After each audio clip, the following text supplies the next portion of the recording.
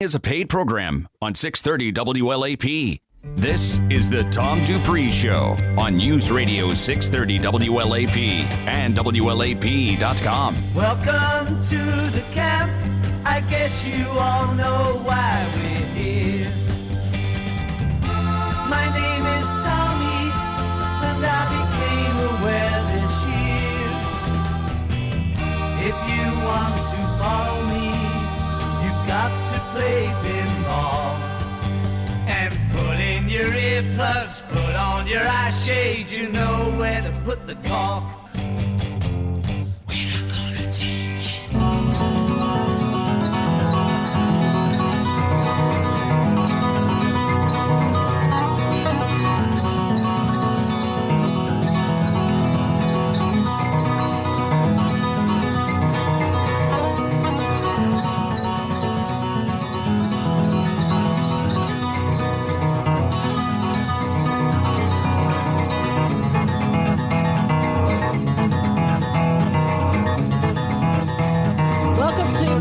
Tom Dupree Show. This week joining us, Darsh Mashru, Philip Sexton, Mike Johnson, and Tom Dupree, where we hope we will educate, guide, and empower you as you listen to our weekly broadcast.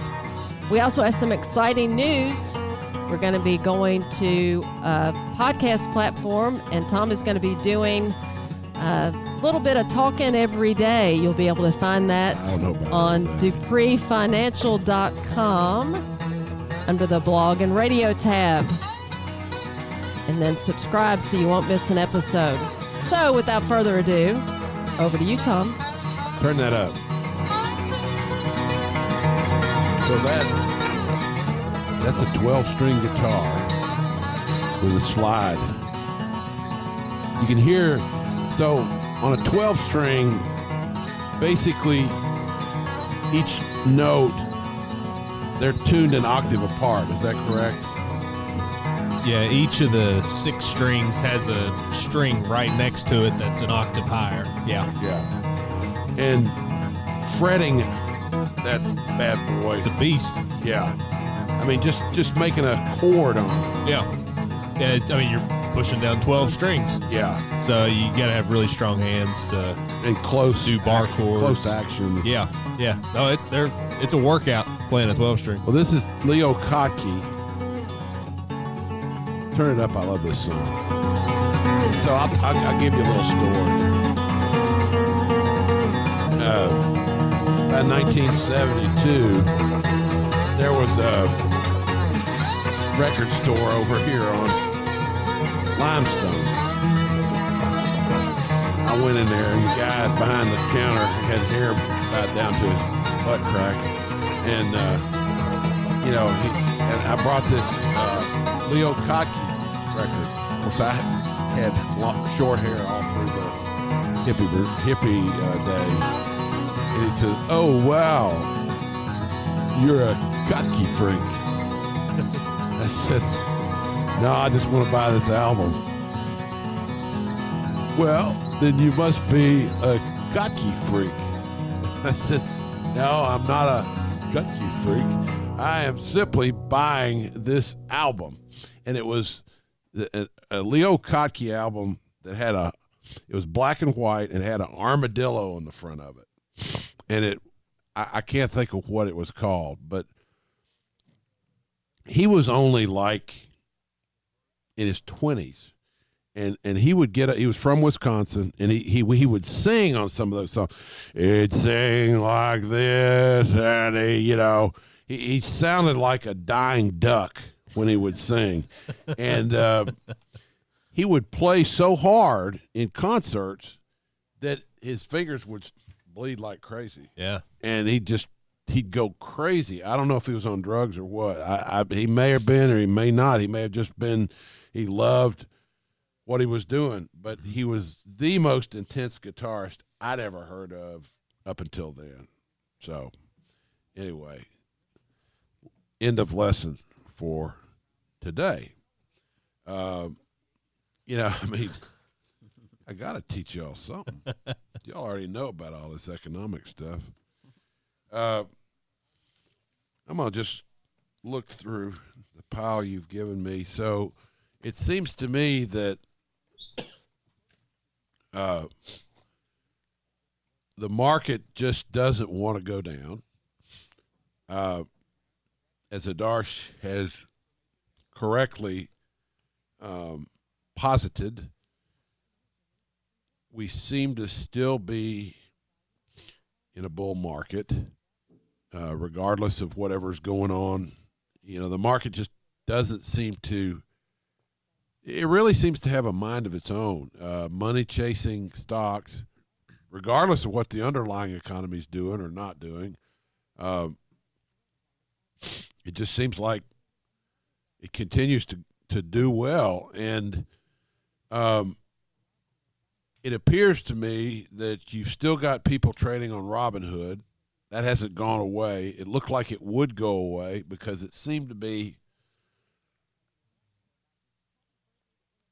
basically a replacement for casino betting when the casinos were closed, and that there's a lot of bettors in this land of ours that bet on anything. Right. Why not bet on stocks? But, you know, it appears that the market's still very strong.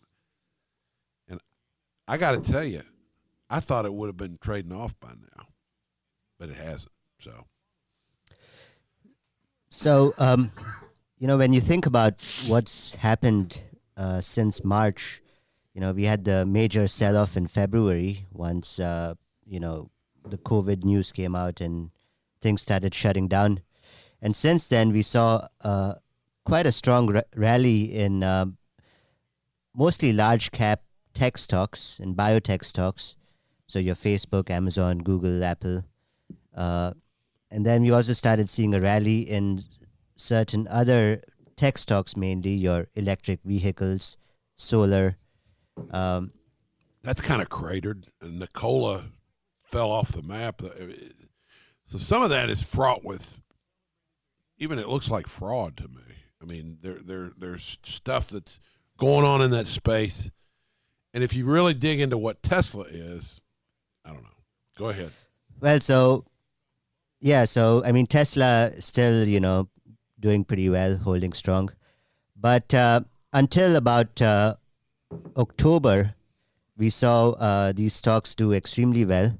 There were periods in the middle when you'd see, you know, other sectors like your airlines or restaurants or insurance, financials do well. But basically, since June of this year,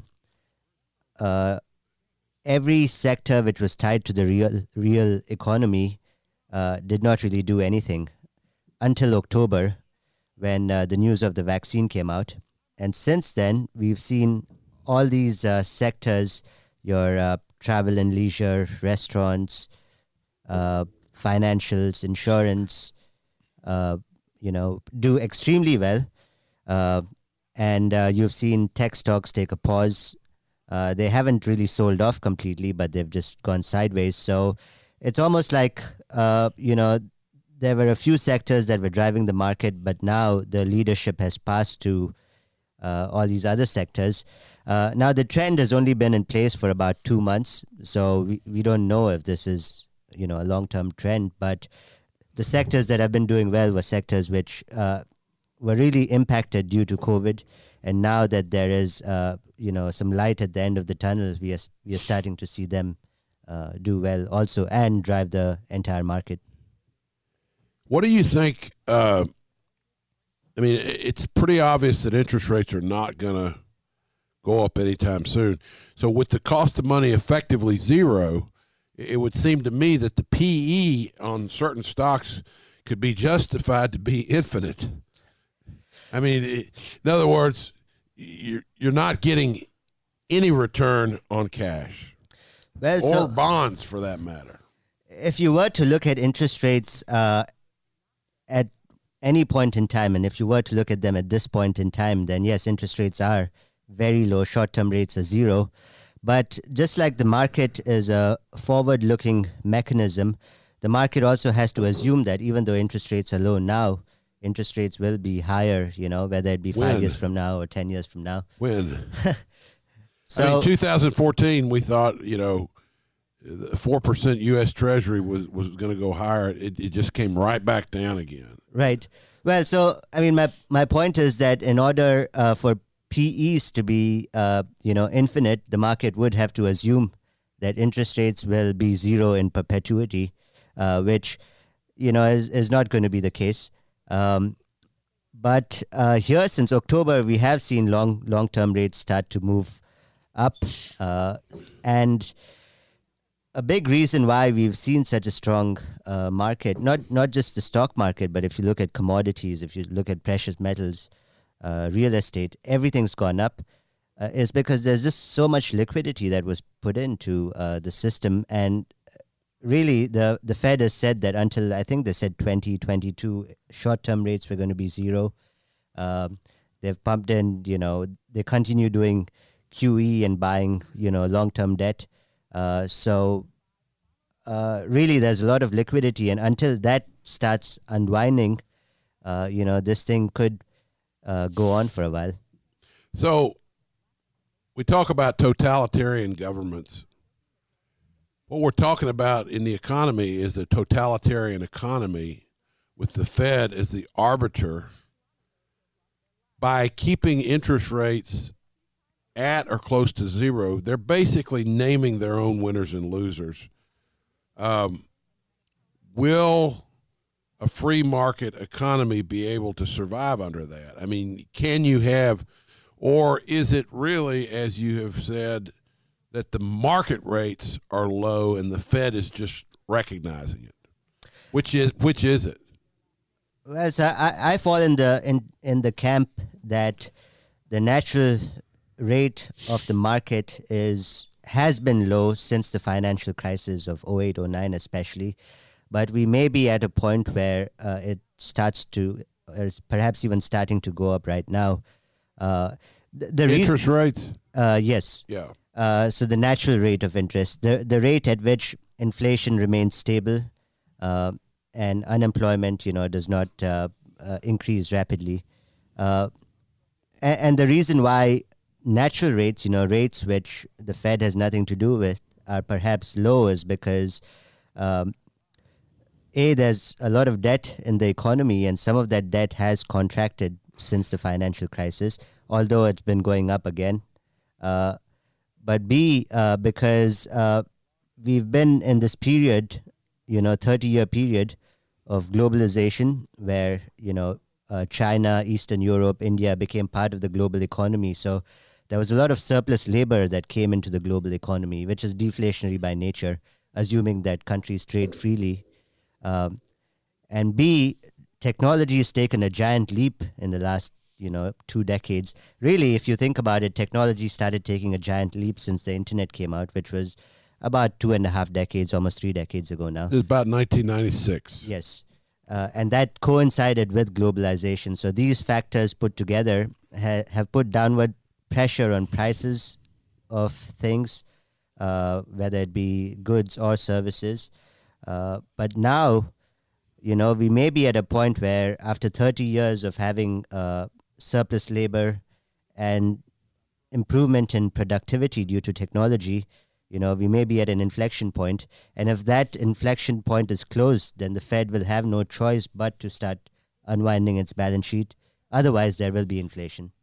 What areas will the inflation come in? I mean, it probably won't be wages. It would seem to me there's so much excess labor, especially now in the pandemic, with as many people that are out of work, and very qualified people in many cases. What areas do you think would be the inflation drivers? What commodities or entities would cause inflation?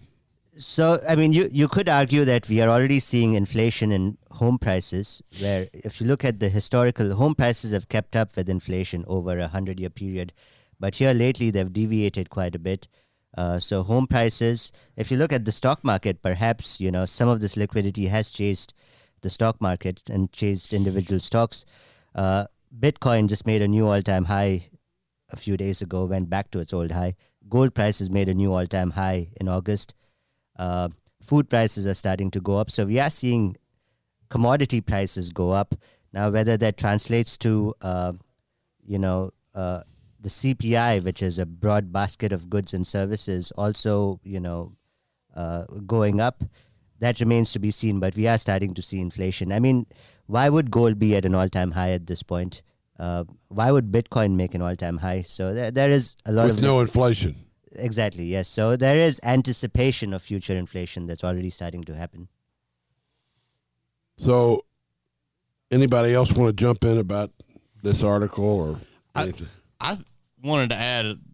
Sorry, I wanted to add. You talked about the totalitarianism and picking winners and losers on something. Yeah, and it really makes me mad. No, well, I think something interesting, and I don't know if you all have seen this or not. I think it's on Netflix. The Social Dilemma. Yeah, I've heard about it.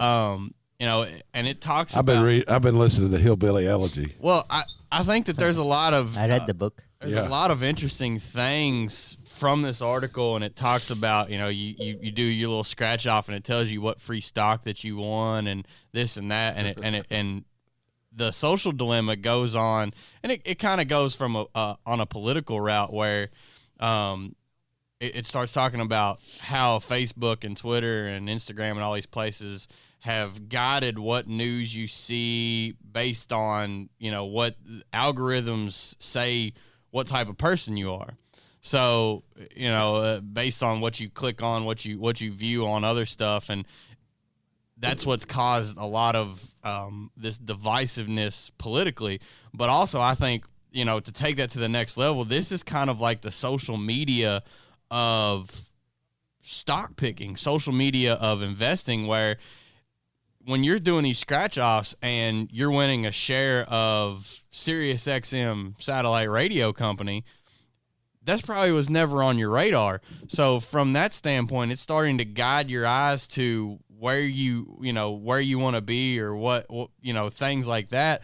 And in a sense, it kind of does create a totalitarian, a system around picking what stocks win and lose based on if they fit Robinhood's mold or not. Yeah. You kind of got to get along to get along. Well, in order to, this is going to sound terrible, but I've been insulting people all day anyway. In order to have that influence you, you got to be a little ignorant. You ain't done no research, and they're telling you, why don't you try this stock? It's like, come on, man. I mean, this app is telling me what stock to buy. But I think you got to be a little bit ignorant. To me, that was one of the biggest things. He's talking about the emotional aspect of it. Because, I mean, investing is emotional. You have the ups and downs. Even to an investor, a long-term investor, it's emotional. But you talked about it at first, people weren't able to gamble early on in the year, which, this was a perfect outlet for that.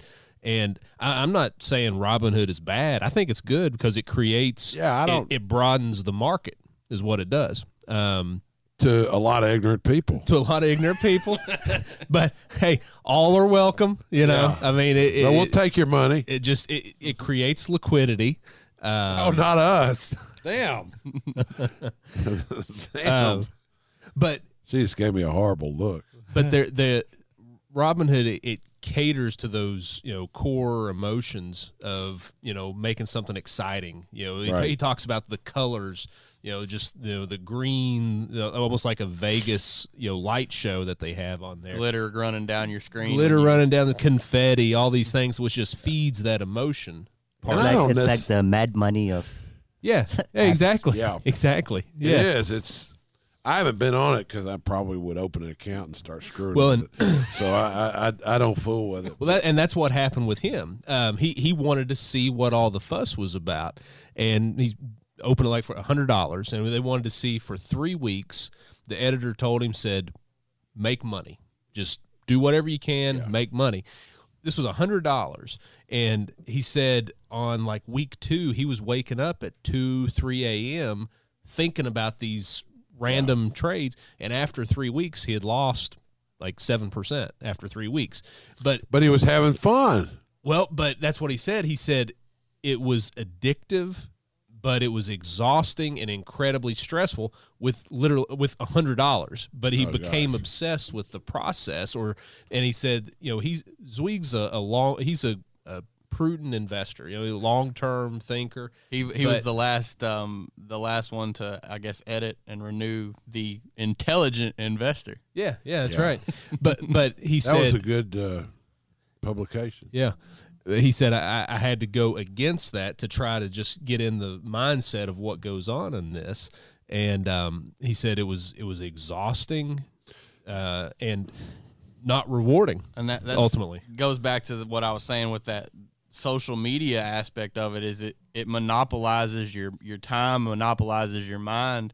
And it's for Robinhood, how much are you worth as a person to us at this point versus, how far can we pull you into the deep end and get you to click, move. And it doesn't really matter at that point if you're making money or if you're not making money. You're just having fun. Just click, click. And we've been having fun this first half an hour, but it's time for a break. You're listening to the Tom Dupree Show. We'll be back in just a few minutes with more from Adarsh, Philip, Mike, and Tom. Coming to you from the Dupree Studios on Main Street. We will be back in a few minutes.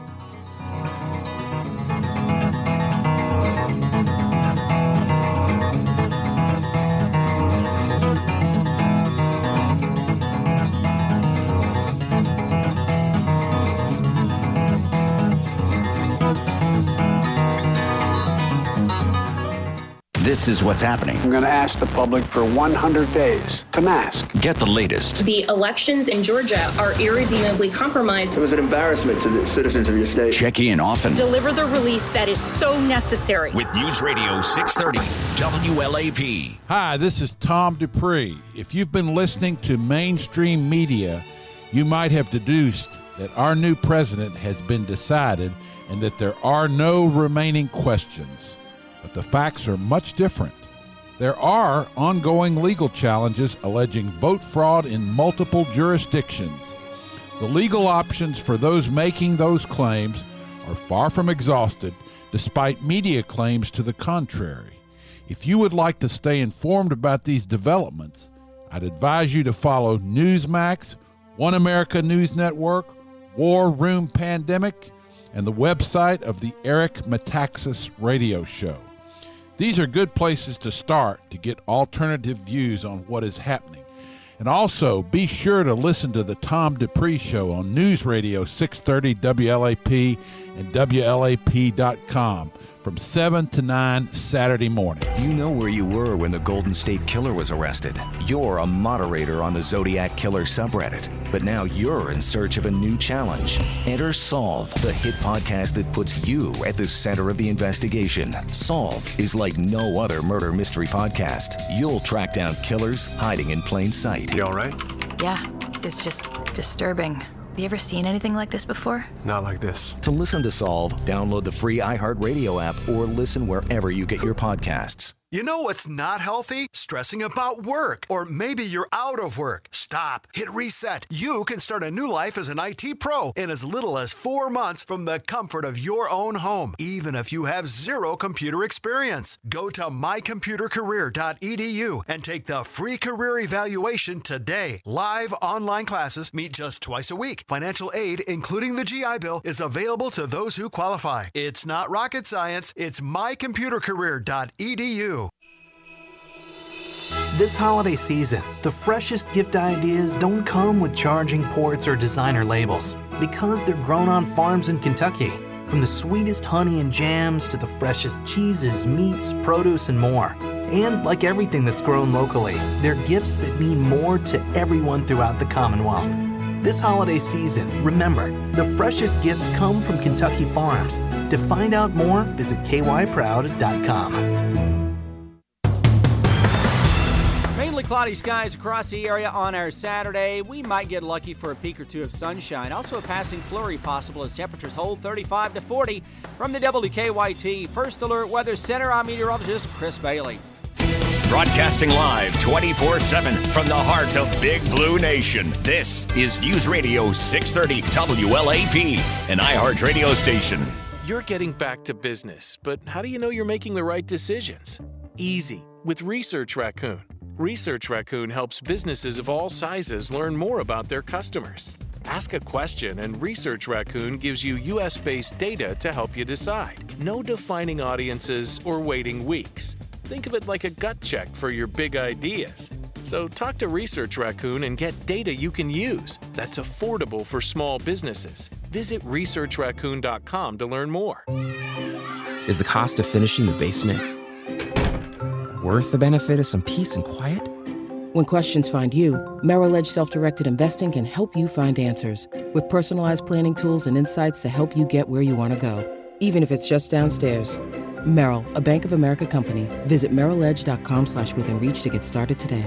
Investing involves risk. Merrill Lynch, Pierce, Fenner & Smith Incorporated. Registered broker-dealer, member SIPC. Investment products are not FDIC insured or not bank guaranteed and may lose value. What's the perfect holiday gift this holiday season? Untucked shirts. They're the comfortable, easy-to-wear styles every guy loves. And there's never been a better time to buy because everything in Untucked is on sale right now. Untucked shirts are designed to be worn untucked, so they help guys to look sharp and feel comfortable. Who wouldn't love to unwrap one of our iconic wrinkle-free button-downs, super soft flannels, and our famous polos? So don't wait. Our holiday sale is the best time to find the perfect shirt at untucked.com or at 80-plus Untucked stores. Untucked. Shirts designed to be worn untucked. Hi, this is Tom Dupree. If you've been listening to mainstream media, you might have deduced that our new president has been decided and that there are no remaining questions. But the facts are much different. There are ongoing legal challenges alleging vote fraud in multiple jurisdictions. The legal options for those making those claims are far from exhausted, despite media claims to the contrary. If you would like to stay informed about these developments, I'd advise you to follow Newsmax, One America News Network, War Room Pandemic, and the website of the Eric Metaxas Radio Show. These are good places to start to get alternative views on what is happening. And also, be sure to listen to the Tom Dupree Show on News Radio 630 WLAP and WLAP.com from 7 to 9 Saturday morning. 630 WLAP.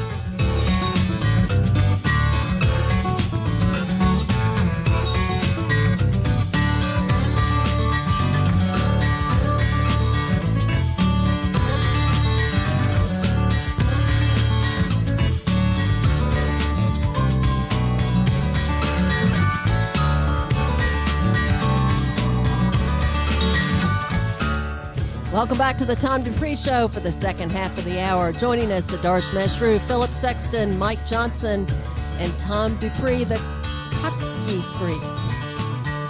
Yep, that's me.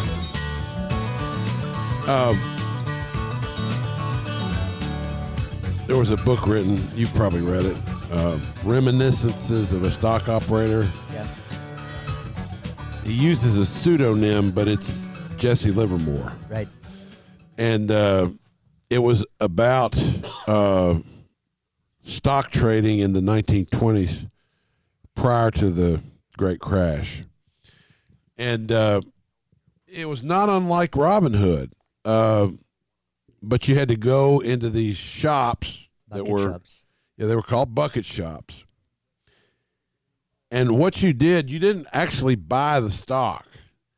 You put up $200 or $300 and you established a position kind of like a futures contract.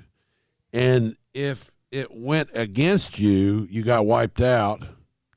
And if it went in your favor, you could, double your money or something, because you're playing kind of a leverage game with the assumed underlying security being, say, 100 shares of the stock, but you didn't have enough to buy 100 shares, so you bought this little bucket shop position. And it was gambling. It was not investing. But Jesse Livermore got to be so good at it that they, just like a guy who goes into a casino and wins at blackjack all the time, they ask you to leave. They asked him to leave the bucket shops because he didn't have enough money to play the big, to actually own the stock itself. Now, towards the end of it, he did. But he was a speculator, and like what happens to most speculators, he probably died broke. He was not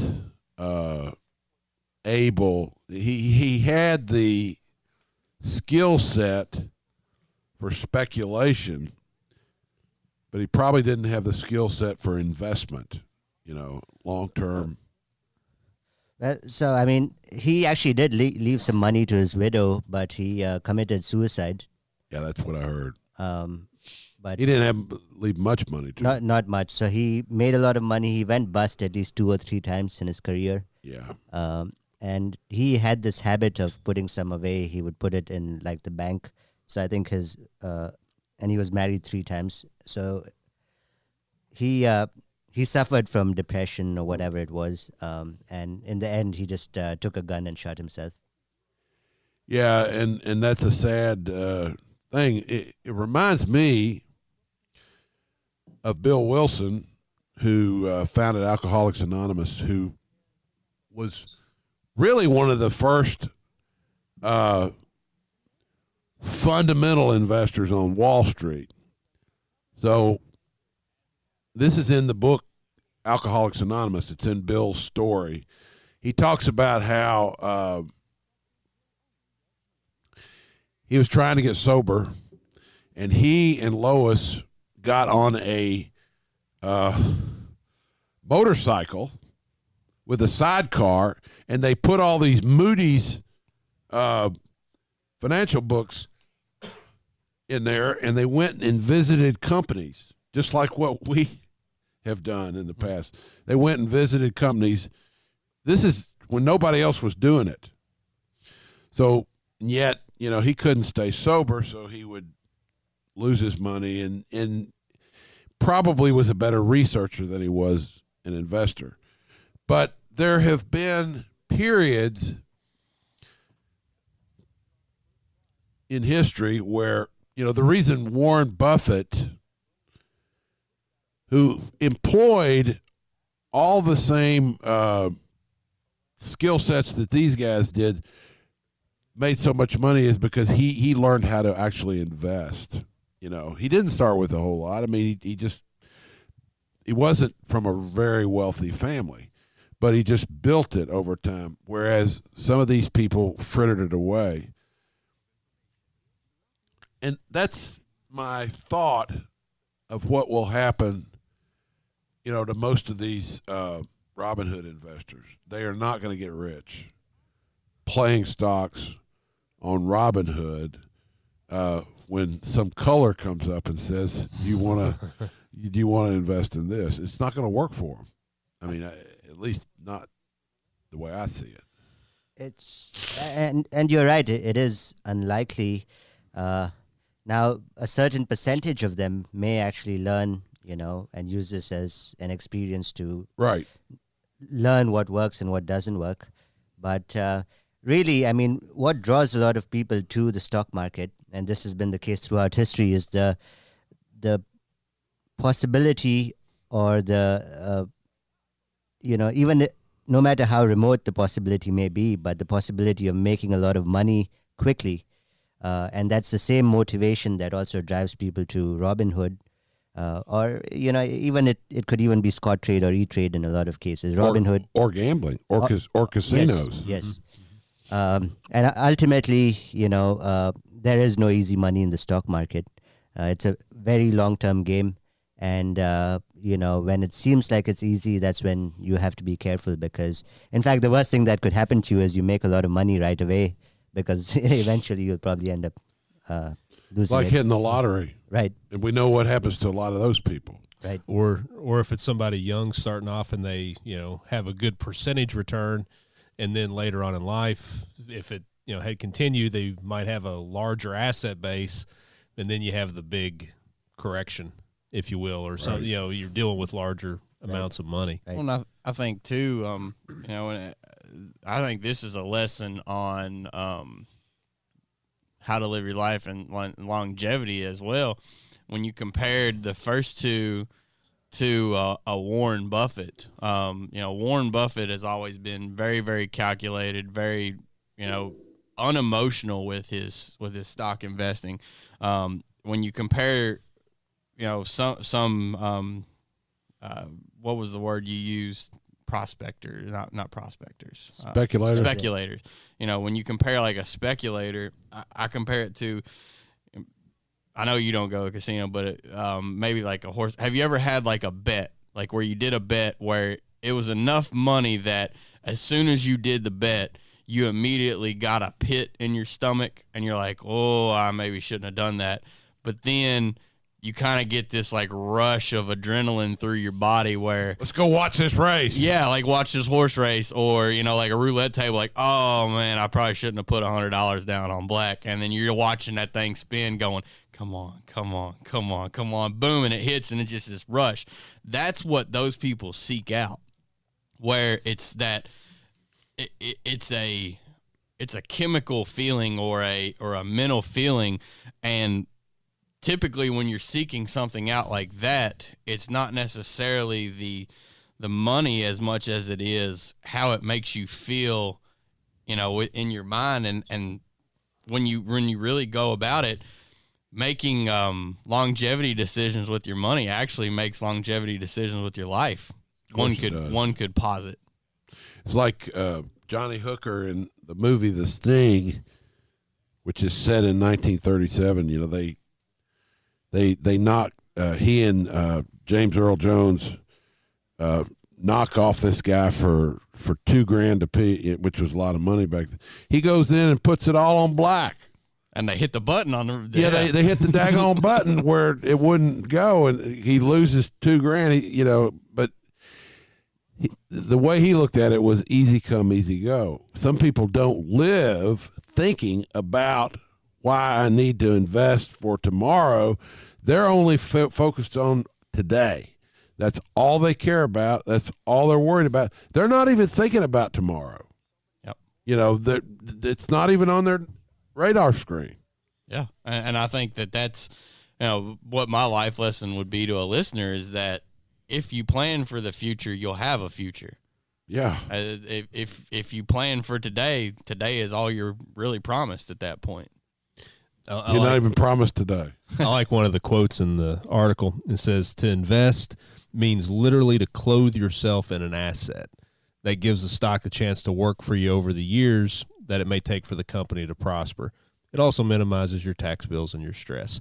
But, literally just wrapping, whatever investment it is, having the thesis, having your due diligence, doing your due diligence, just being totally ingrained in it.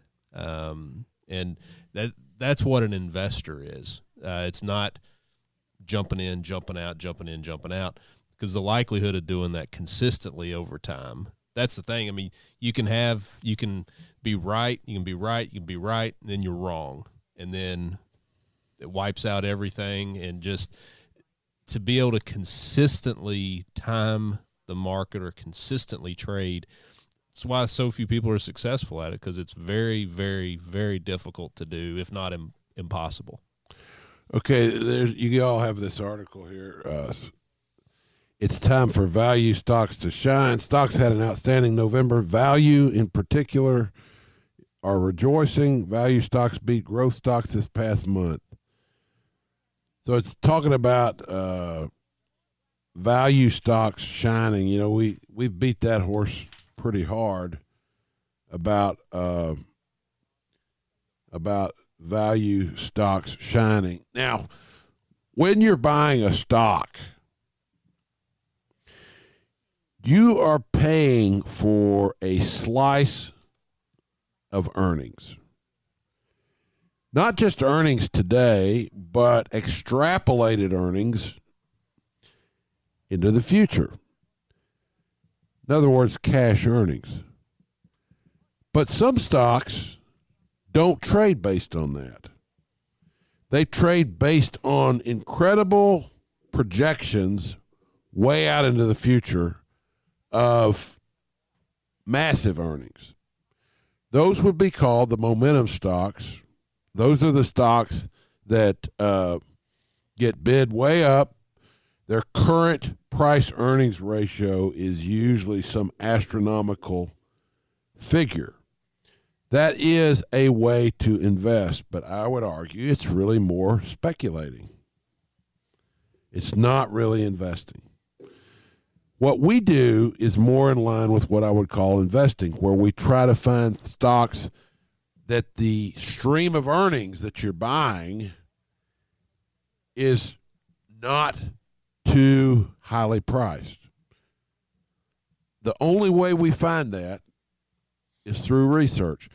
We're not going to find that sitting on Robinhood and having it turn green and say you want to buy this.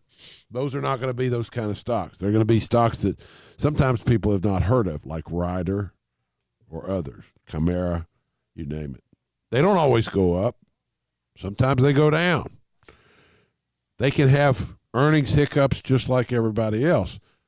But typically, their price reflects buying those earnings at a lower price.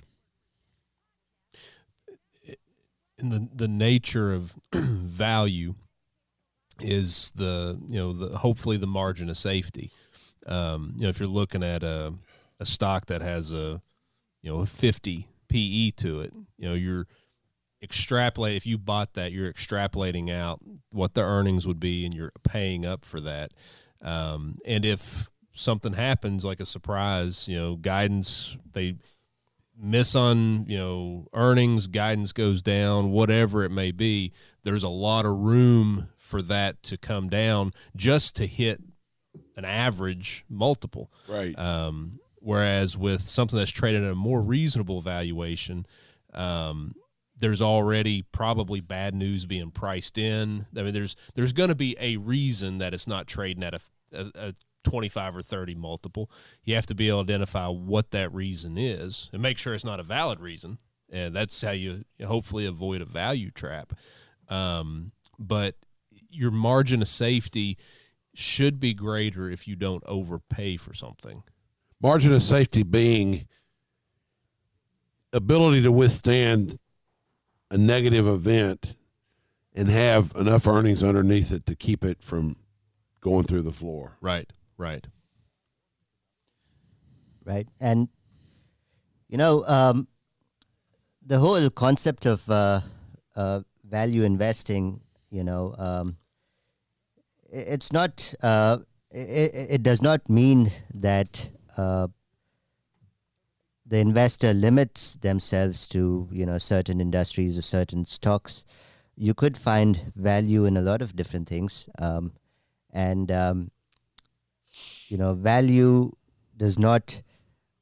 Value and growth are not mutually exclusive. Right. So sometimes people tend to think that, if you're a value investor, then you're not buying something that's growing, but that's not true. Even a value stock has growth and the potential of growth. Right. So give me an example on that. I mean, a stock you might think was that way. Well, I mean, a lot of stocks that we own, are consistently growing their earnings. Maybe would Coca-Cola, Disney, right?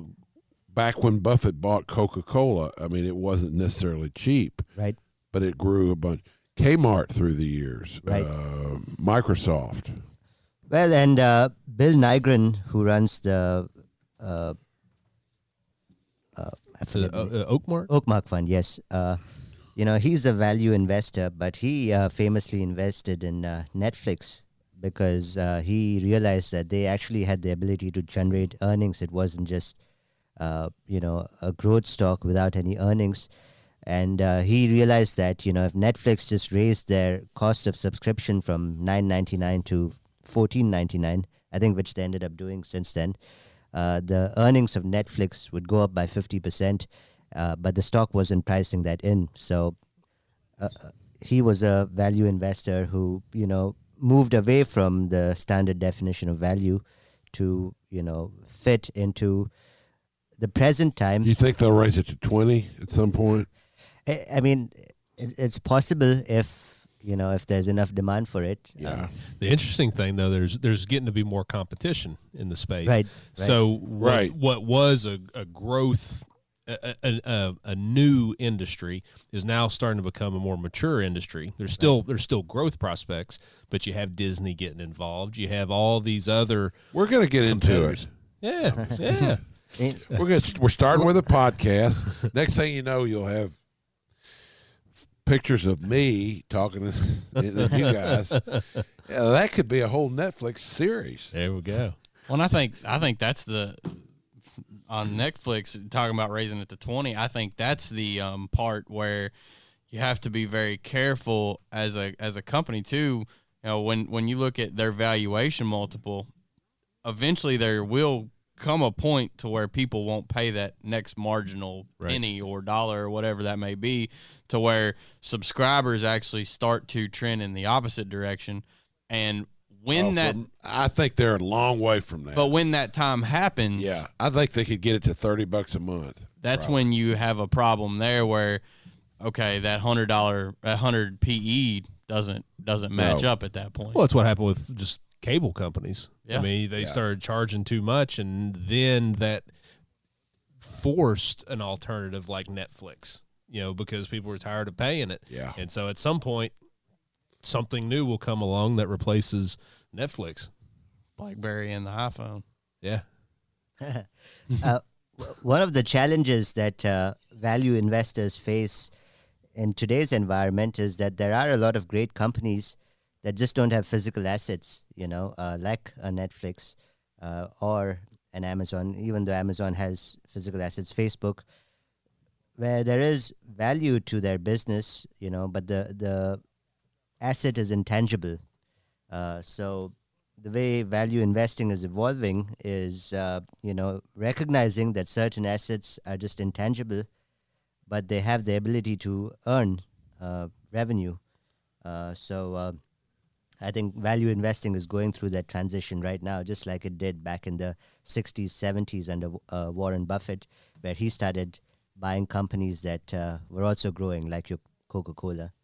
It's starting to turn into access to people. I mean, how many users does Facebook have? I mean, 3 billion. Yeah, as I say, 2-3 billion. Yeah. That goes exactly back to that social dilemma where you as a person are worth $1.65. And if Facebook can monopolize 8 hours of your time, they now have a third of your day or a third of that $1.65. And so that's where the valuation prospects come in. Mm-hmm. All right, guys, that's a wrap for this week. You've been listening to the Tom Dupree Show with the Darsh, Philip, Mike, and Tom. As I've said before, if you want to hear more of the Tom Dupree Show, you can go to our website, DupreeFinancial.com, and go to the blog show tab. We also are going to be having more Tom Dupree shows coming your direction, so make sure and subscribe wherever you listen to your favorite podcast. This has been powered by Dupree Financial Group, coming to you from the Dupree Financial Group studios on Main Street. We will talk to you next week. Have a great week.